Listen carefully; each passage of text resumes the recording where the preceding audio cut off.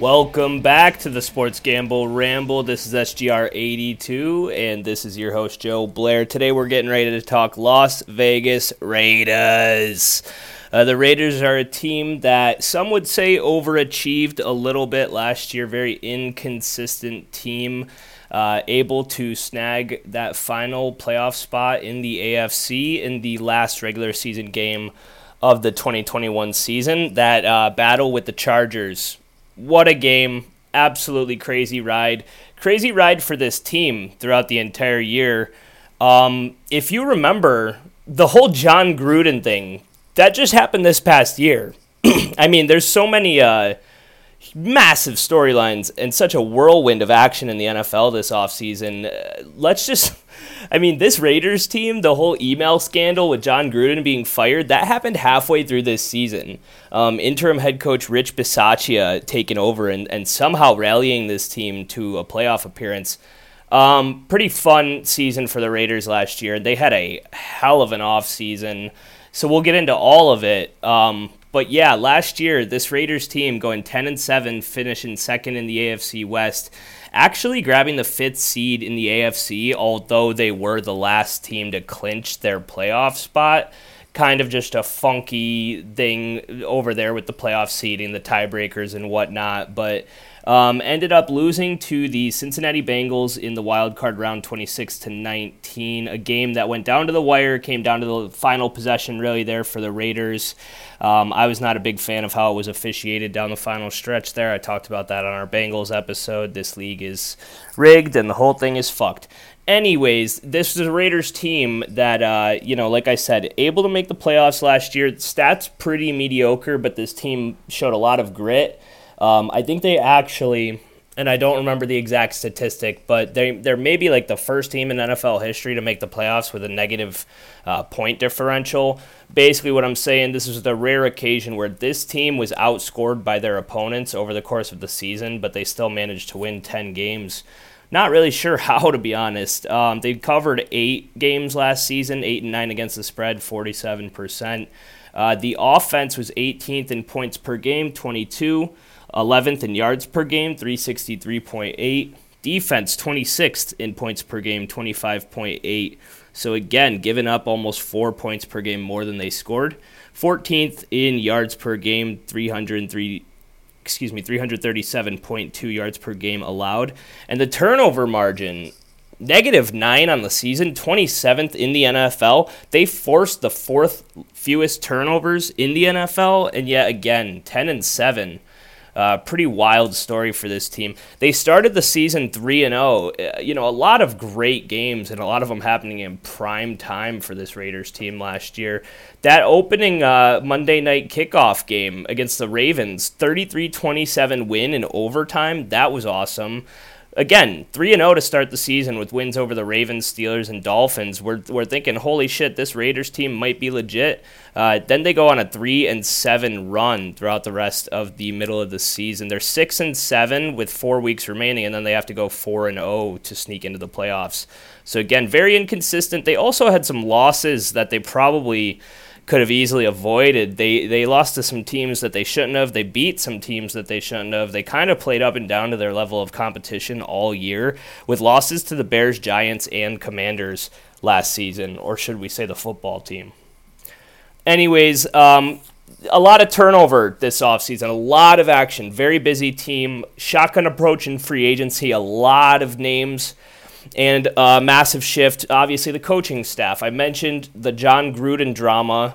Again, it's crazy that was just last year because it feels like so long ago, but Rich Bisaccia did a good job with this team. Unfortunately for him, the front office did not choose to keep him in as head coach. He, I believe, is back to his duties as special teams coordinator, this time with the Green Bay Packers right now.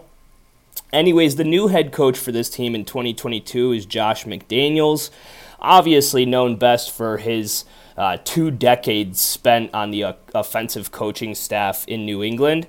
He was an offensive assistant from 01 to 05, offensive coordinator from 06 to 08. Then he got a head coaching opportunity in Denver from 2009 to 2010. Was fired with 4 games left in the 2010 season after going 11-17 in Denver.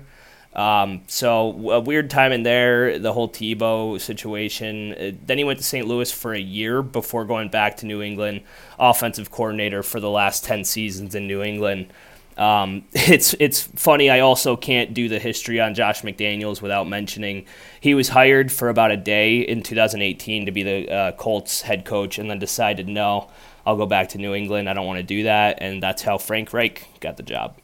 So a little fun fact there, Josh McDaniels, ultimate snake move in Indianapolis, but he ends up with another coaching opportunity here in Las Vegas. Going to try and bring over that Patriot way, I guess, as another descendant of the Bill Belichick coaching tree. Offensive coordinator, although obviously McDaniels will be in charge of most of that, is Mick Lombardi. He was in San Francisco as an offensive assistant for 3 years until 2016. Went to the Jets for a year, then went over to New England. He was an offensive assistant coach and wide receivers coach for the Patriots for the last 4 seasons, with Josh McDaniels there as the OC, obviously. Defensive coordinator for this team, Patrick Graham, college football coach for 7 years until 2009. Then he was with the Patriots from 2010 to 2015. He was with the Giants for 2 years until 2017, Green Bay in 2018. Then he was the Dolphins defensive coordinator in 2019. Last 2 years, Giants defensive coordinator and assistant head coach. Before getting the Miami defensive coordinator job in 2019, all of those roles from 2010 to 2018 were as a defensive assistant, linebackers coach, and defensive line coach. So yeah, he'll most likely be running a 3-4 scheme, I would think. No, maybe not.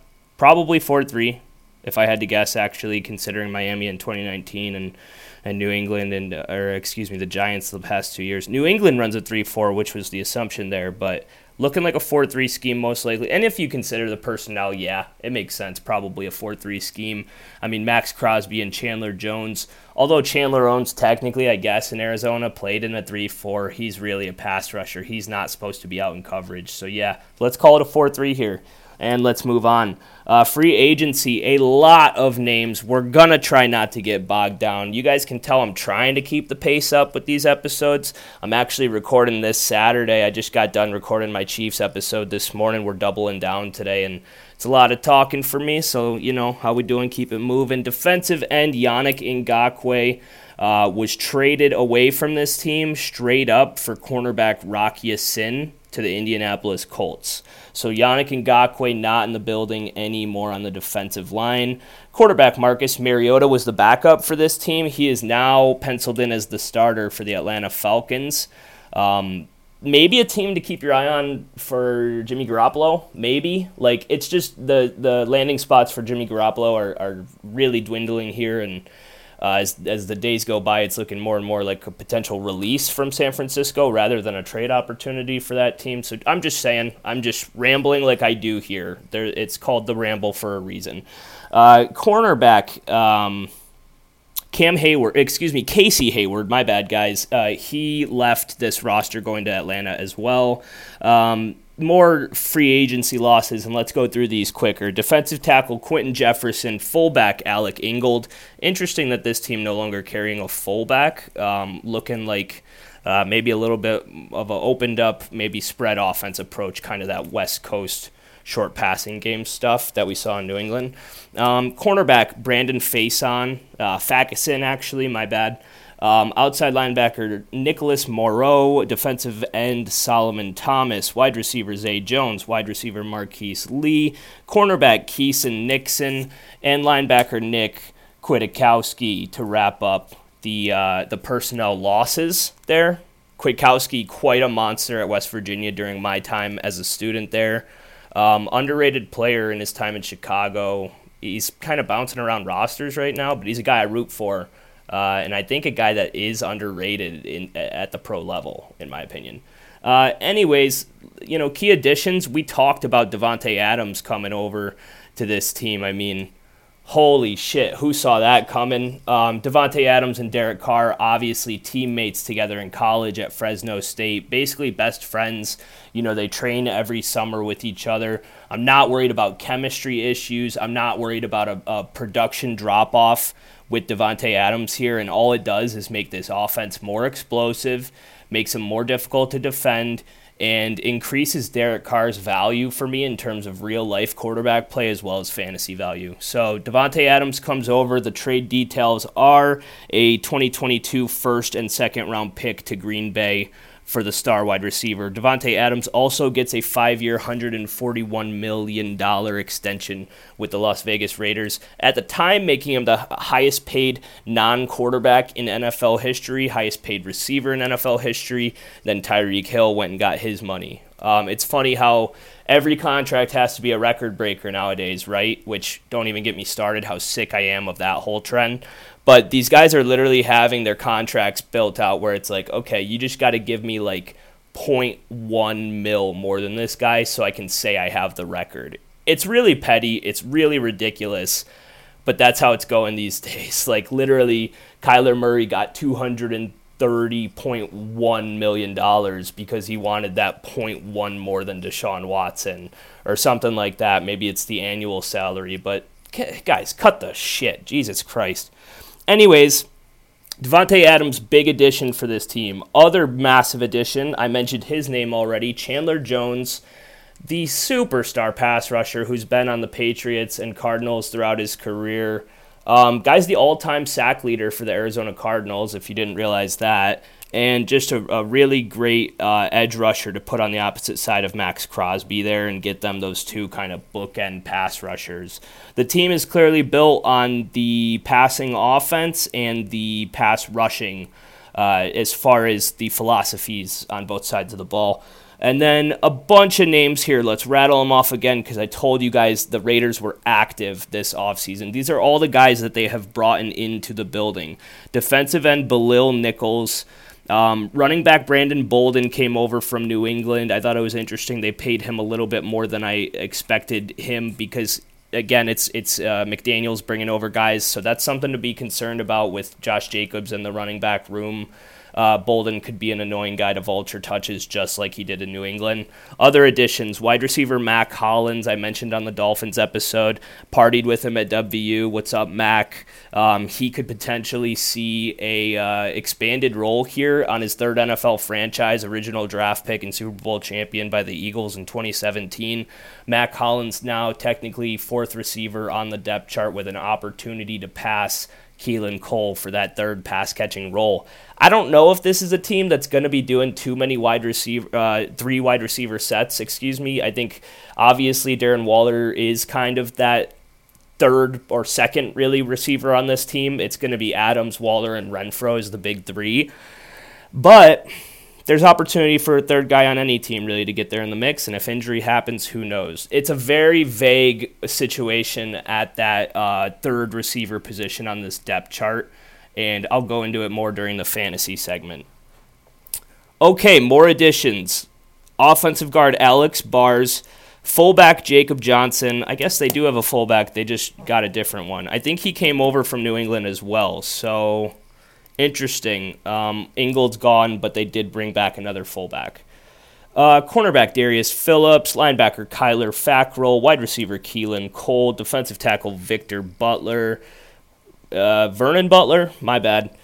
Safety Duron Harmon, linebacker Kenny Young, wide receiver Demarcus Robinson, and tight end Jacob Hollister, will wrap out the free agent additions. Again, I mentioned they traded away Yannick Ngakoue and got back Rocky Sin. So Rocky Sin right now actually on that depth chart as the number one corner on this team.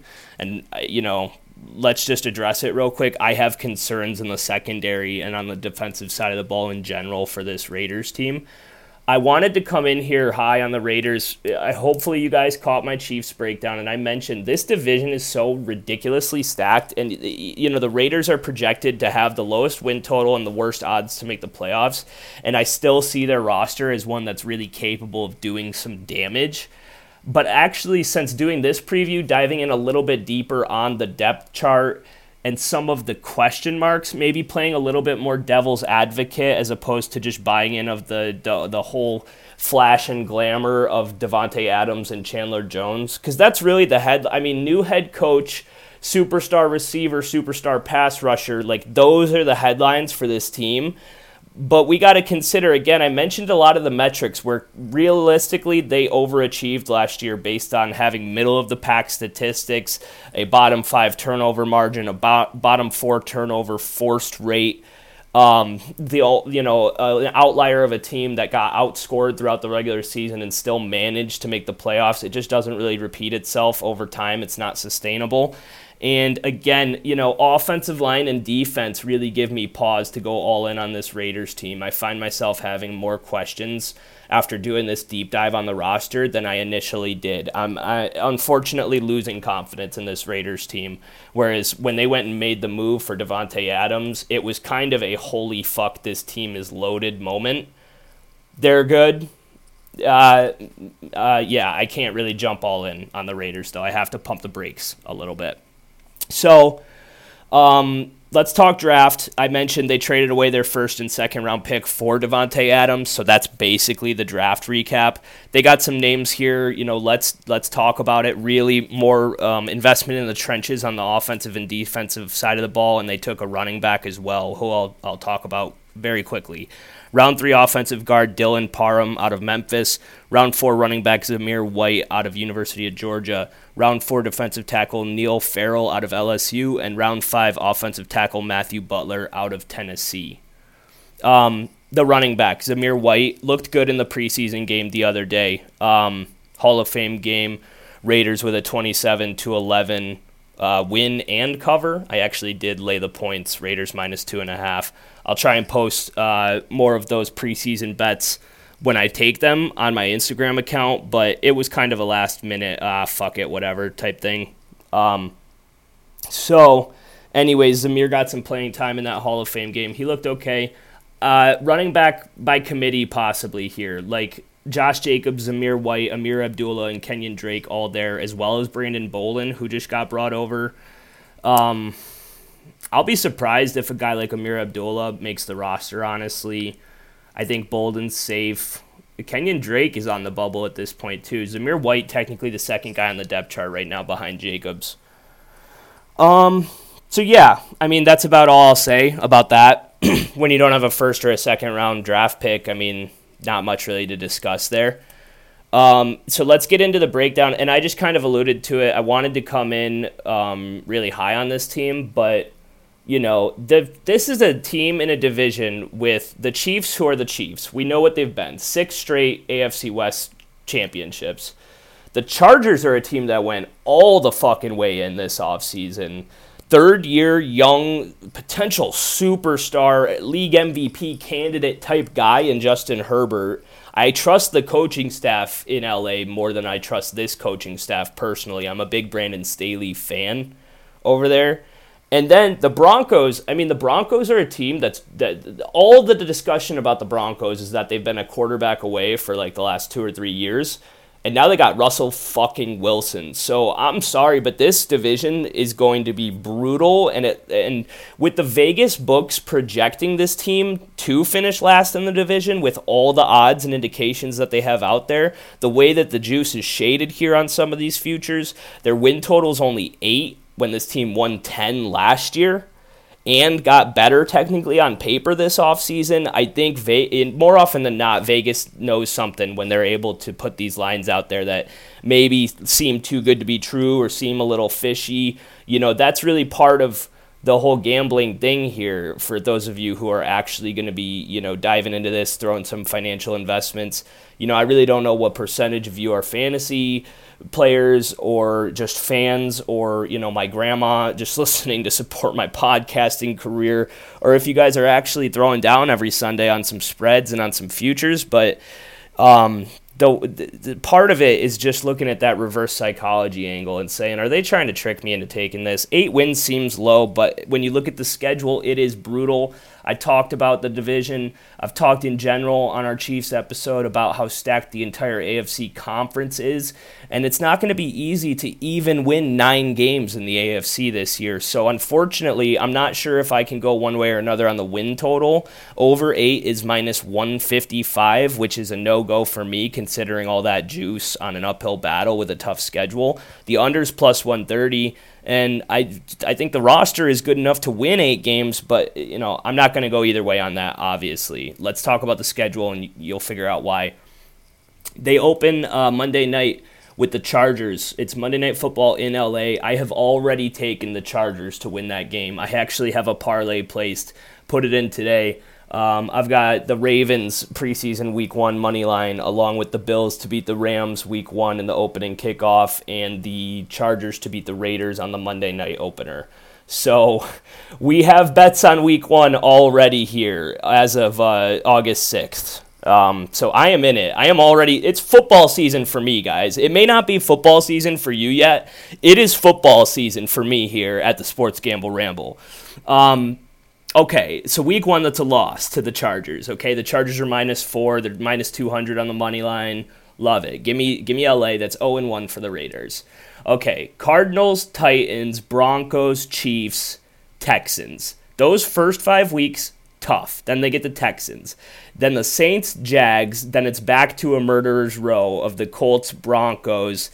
Seahawks sneak in there. And then Chargers, Rams, Patriots, Steelers, 49ers, Chiefs.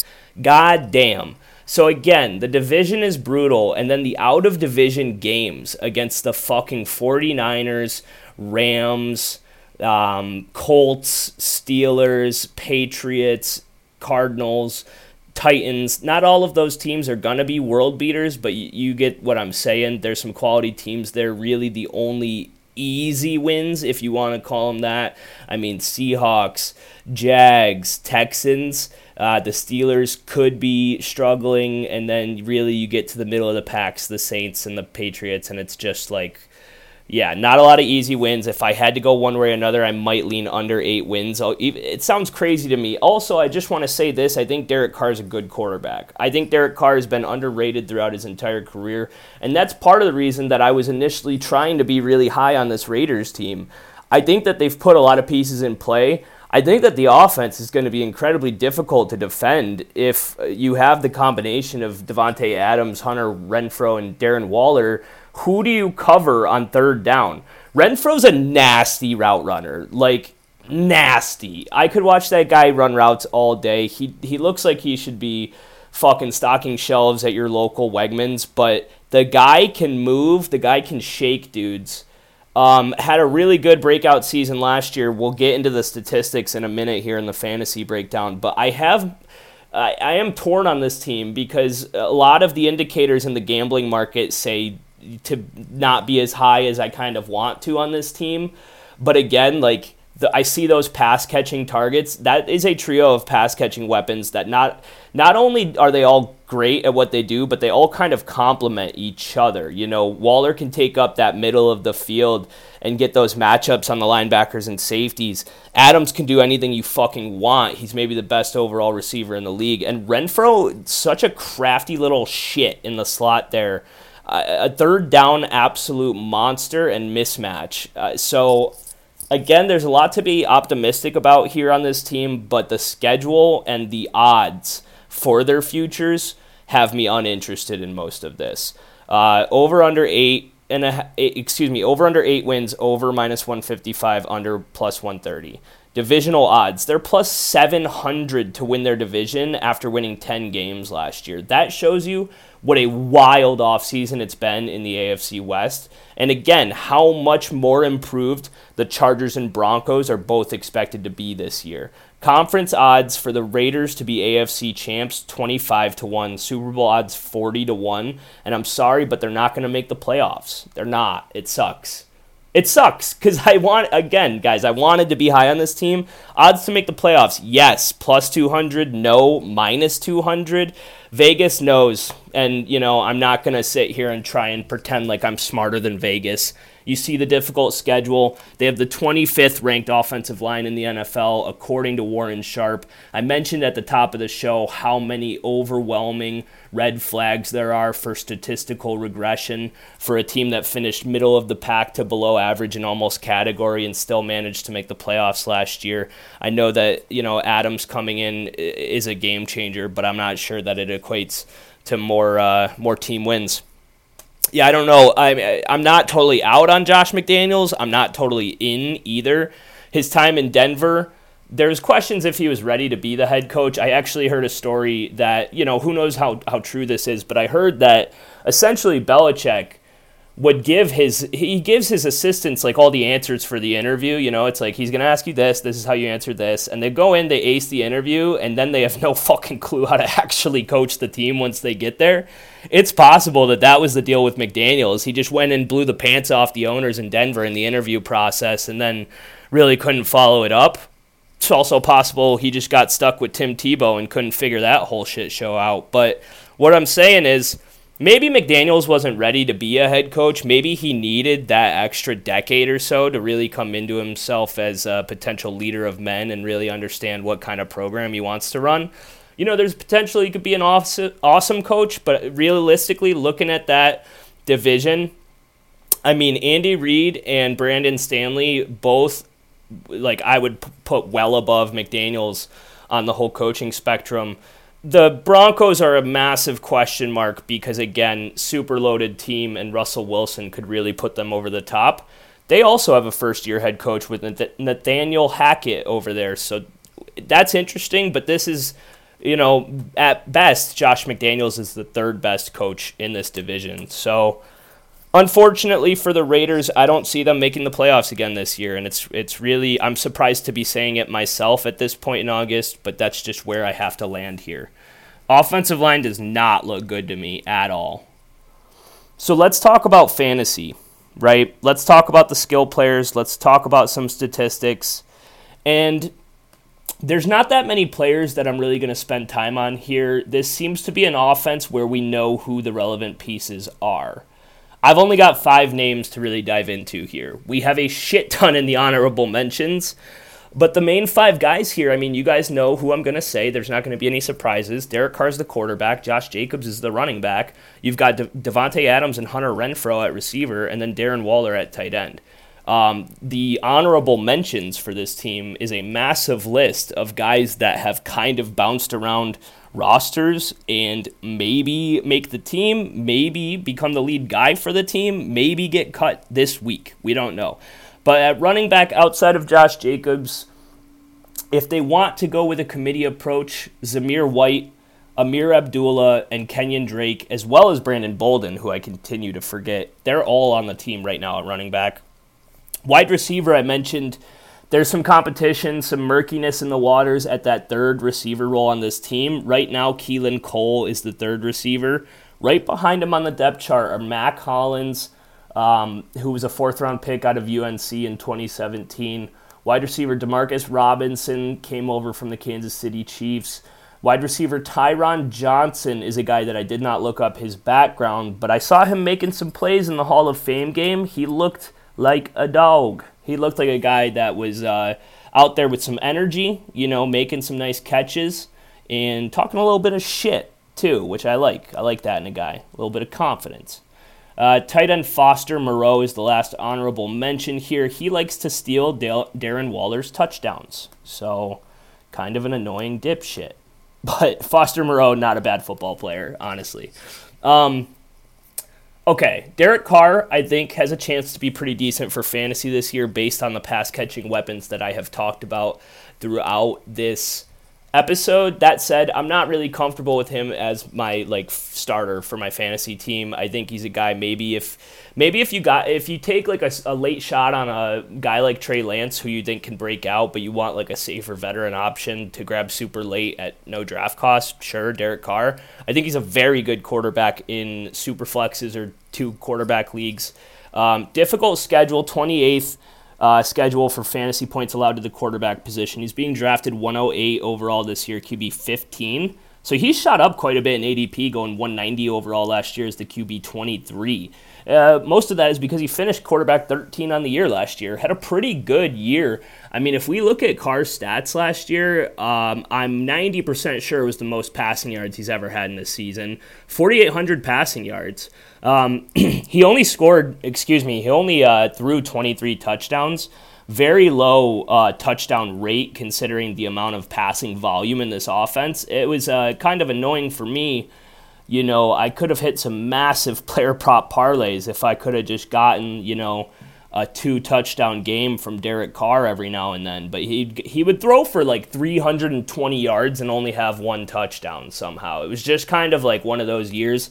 Maybe not one of those years because Derek Carr really has never been a high passing touchdown guy. That said, I mean, you would think with Devantae Adams there, I think his touchdown numbers go up a little bit this year, which is why I'm not too worried about the increased average draft position. So again, finished QB 13 last year while only throwing, 23 touchdowns. So there's potential for that to go up. Played 17 games last year, QB 18 in points per game. Never finished a top 6 quarterback on the week. That's what I'm talking about. You only throw 1 touchdown. You're not going to get the elite performances. He was a top 12 quarterback 35.3% of the time.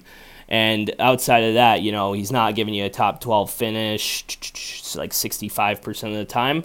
Again, I think that could go up, but it's like not great, right? It's not great. It's a high bust rate. Again, it's mostly because of touchdowns. So if he gets more touchdowns this year, I think he's, a decent value in fantasy, but he's not a guy I'm like gun-ho on my every week starter, if that makes sense. Again, he played college football with Devantae Adams, so I think that there's going to be an immediate connection there. And we'll go back to him in a minute, but let's get Josh Jacobs out of the way. The running back going off the board 41 overall this year, running back 20 after being drafted running back 16 last year, 28th overall. So he's dropped quite a bit. Although last year, I don't remember this shaking out this way. Did you guys know that Josh Jacobs finished running back 12 in fantasy PPR leagues last year? Because I don't remember that at all. Quietly, a top 12 season, played 15 games, finished 14th in points per game. So again, I don't remember Josh Jacobs being that good for fantasy or that consistent last year, but it turns out pretty solid. Top 12 finish, 26.7% of his games, 23rd most frequent top 12 finish. But listen to this. He gave you running back 2 production, running back 13 through 24 on the week. At the second highest rate in the NFL, 53% of his games, he was an RB2. And the only guy with a higher rate was Chris Carson, who finished 3 out of his 4 games as an RB2. But he only played 4 games. So again, kind of throw that out the window. This guy was the most consistent RB2 in fantasy football. He also finished with the 3rd highest top 24 rate because of that. He finished in the top 24 in 80% of his games last year. 3rd most frequent top 24 running back in the league last year and only busted outside of the top 36 once on the whole season. I don't remember him being that consistent, but holy shit. If you take into account those factors and that Josh Jacobs is going into a contract year this year as the last year of his rookie deal, I kind of like him at that discount. Now, it feels kind of gross to take him, and there are question marks because I've mentioned this could be a running back by committee. There are a lot of names there. There's 4 guys that are competent behind him on the depth chart. And I'll say this was weird. Josh McDaniels had Josh Jacobs running with the first team in the preseason game for like the entire first quarter in the Hall of Fame game. I'm not sure why he's getting so many carries. I guess there's potential that this coaching staff is not in love with Josh Jacobs, so they're kind of making him like really earn that spot. But he is clearly the most talented running back on this team. He looked good in the Hall of Fame game, although some backups on the field there. He's got burst. He's not a bad player, and he's being drafted as the RB20 after finishing RB12 last year. I just don't really see the reason why his ADP's fallen that much. So I think I will take a discount. If we go and look at like some of the running backs being drafted around Josh Jacobs this year, it's guys like David Montgomery, James Conner, Antonio Gibson, Breece Hall, Elijah Mitchell, Travis Etienne. Like, I'll take Josh Jacobs over almost all those guys. I will take Jacobs over Montgomery, Gibson, Breece Hall, Elijah Mitchell. Etienne's interesting. James Conner, I think I like his touchdown more, but I'm just saying in terms of his ADP, there's not many starting running backs you can get in the 4th round that I think he can return on that value again. RB12 last year and a consistent top 24 guy at 80% of the time, and you're drafting him basically at RB20. It seems fair. So I think I'm in on Jacobs, as gross as it seems this year. And let's talk receivers. I did a little bit of research for this one, guys. I'm actually kind of proud of myself because really the question is, okay, so Devantae Adams is here. He's coming over from Green Bay. It's a change of scenery. It's a change of situation. And how is that going to impact Hunter Renfrow? Because Hunter Renfrow had an outstanding year last year. Hunter Renfrow finished the wide receiver 10 in PPR leagues last year, which is incredible as a guy that wasn't being drafted last year for fantasy. Hunter Renfrow last year, 17 games played, 103 catches on 128 targets, 1,038 yards, and 9 touchdowns. Fantastic. But can he do that with Devantae Adams there this year? And, Darren Waller only played 11 games last year. Is that going to chip into it?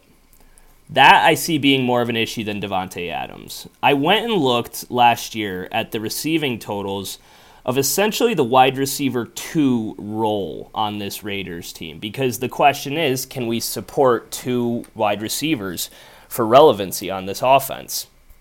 And I think so.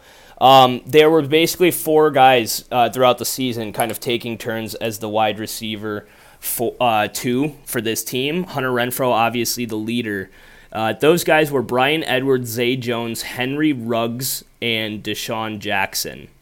Henry Ruggs, wow. Forgot about that, too, the whole DUI thing. Only played 7 games for this team last year, just adding to the chaos of the whole deal, right? But anyways, those 4 receivers, I went and looked up their stats from last year, their target share, their receptions, their yardage, their touchdowns, and I found that the wide receiver 2 role for the Raiders last season was worth 117 receptions on 185 targets, 1,819 receiving yards, and 7 touchdowns. Devantae Adams' stats last year in 2021, 123 receptions, 169 targets, 14 less targets, 1,553 yards. Obviously, not everybody can get to 1,800 in a season. The guy had 11 touchdowns. So those numbers pretty close in the grand scheme of things. So you're going to tell me that, there's no opportunity for Adams and Renfrow to both eat in this offense. I'm just not going to believe it. Again, I mentioned Darren Waller only played 11 games last year, so he will see an increase in targets. I think that it still provides plenty of work for Renfrow and Adams here. If you remember, I said that there was a discrepancy of about 300 yards between Adams' 2021 stats and the wide receiver 2 for Las Vegas.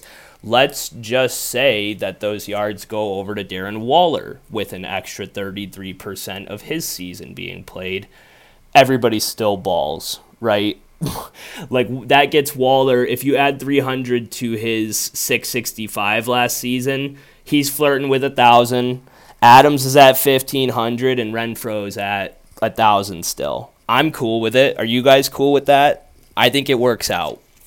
Again, I think Adams brings a much higher touchdown upside to this offense for Derek Carr. It'll be interesting to see how they call plays at the goal line. If they just want to give them all to Jacobs, then obviously that doesn't happen for Carr. But an unbelievable deep threat and red zone target here. Devantae Adams being drafted 11th overall as the wide receiver 4 this year. I'm perfectly fine with it. I've mentioned, people are considering this a downgrade of situation for Devantae Adams because he was coming from Aaron Rodgers, like a first ballot Hall of Fame quarterback. I get it, and they had an incredible chemistry and connection, and there wasn't a lot of mouths to feed in that offense. There's not really a lot of mouths to feed either. It's going to be this dynamic 4 skill players here at its core. And Adams, again, the chemistry is built in with Derek Carr. Like, they'll be fine, and Adams can still have 110 catches, 1,500 yards, and 10 touchdowns in this offense. It's like very, very doable for Devantae Adams. He was being drafted 8th overall as the wide receiver 1 last year. Again, you're getting him at wide receiver 4 this year. He finished wide receiver 2 last year. I'll take it. He's super safe still. He's probably safer than Jamar Chase, realistically, because Jamar Chase has T. Higgins there taking up a target share, and that offense plays at a much slower pace of play, where Devantae Adams is Devantae fucking Adams. He played 16 games last year, wide receiver 2 in points per game. He finished in the top 12, 43.8% of the time, 4th best. Finished in the top 24, 68% of the time, 4th best. Wide receiver 2 finished 25% of his games, 9th most frequent. Busted outside of the top 36, 25% of his times, which is not really what you want to see, but I'm not too worried about it. This guy's going to win you multiple weeks throughout the season, so you can afford a little bit of a bust rate there. And Hunter Renfrow being drafted in the 8th or 9th round this year, I'm cool with that too. Because again, people expect a bunch of statistical regression for this guy, where I think, if anything, his role is even more safe this year. He really wasn't dominating in terms of target share until that second half of the season, when I said, again, Henry Ruggs arrested for DUI in week 7, Deshaun Jackson requesting a release from the team halfway through the season. Now it's Renfrow's role. But he didn't really even have a full season of dominant snap count and target share, and he still was able to go for over 100 receptions as the wide receiver 10. You're getting him in the 9th round this year? Yeah, go ahead, do it. I'm in. I think the guy's a real talent. I think he has an incredible ability to separate against man coverage with his route running, and he's a smart football player who can find the holes in his zone scheme. So he was being undrafted last year and finished wide receiver 10, played a full season, 18th in points per game. I will say difficult schedules across the board for the Raiders for fantasy, 28th for quarterbacks, 29th for running backs and receivers, and 26th for tight ends. But Renfrow last year, again, maybe you don't see as many boom weeks. Maybe the touchdown count goes down. He did have 9 last year. Maybe that goes down with, again, Waller back hopefully for 17 games and Adams there. I don't know if you get 9 touchdowns from Renfrow, but for a PPR perspective, he's super safe in my opinion. Top 12 finish last year, 29%, 13th highest rate. Wide receiver 2, 17%, 31st highest rate. It put him in the top 24, 47% at the 15th highest rate last year.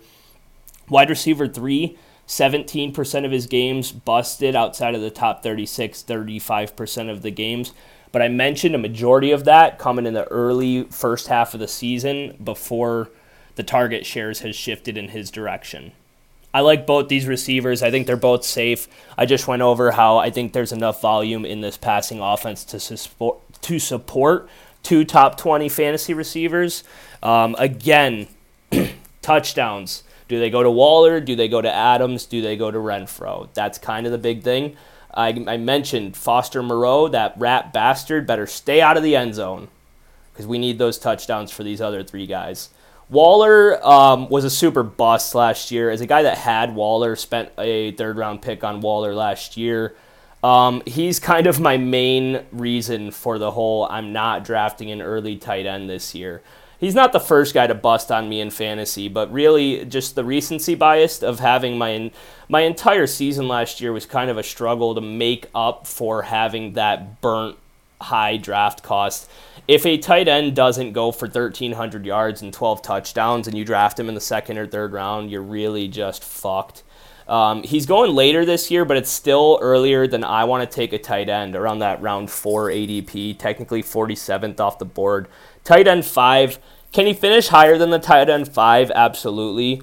Do I want to spend a 4th-round pick on a tight end? Absolutely not.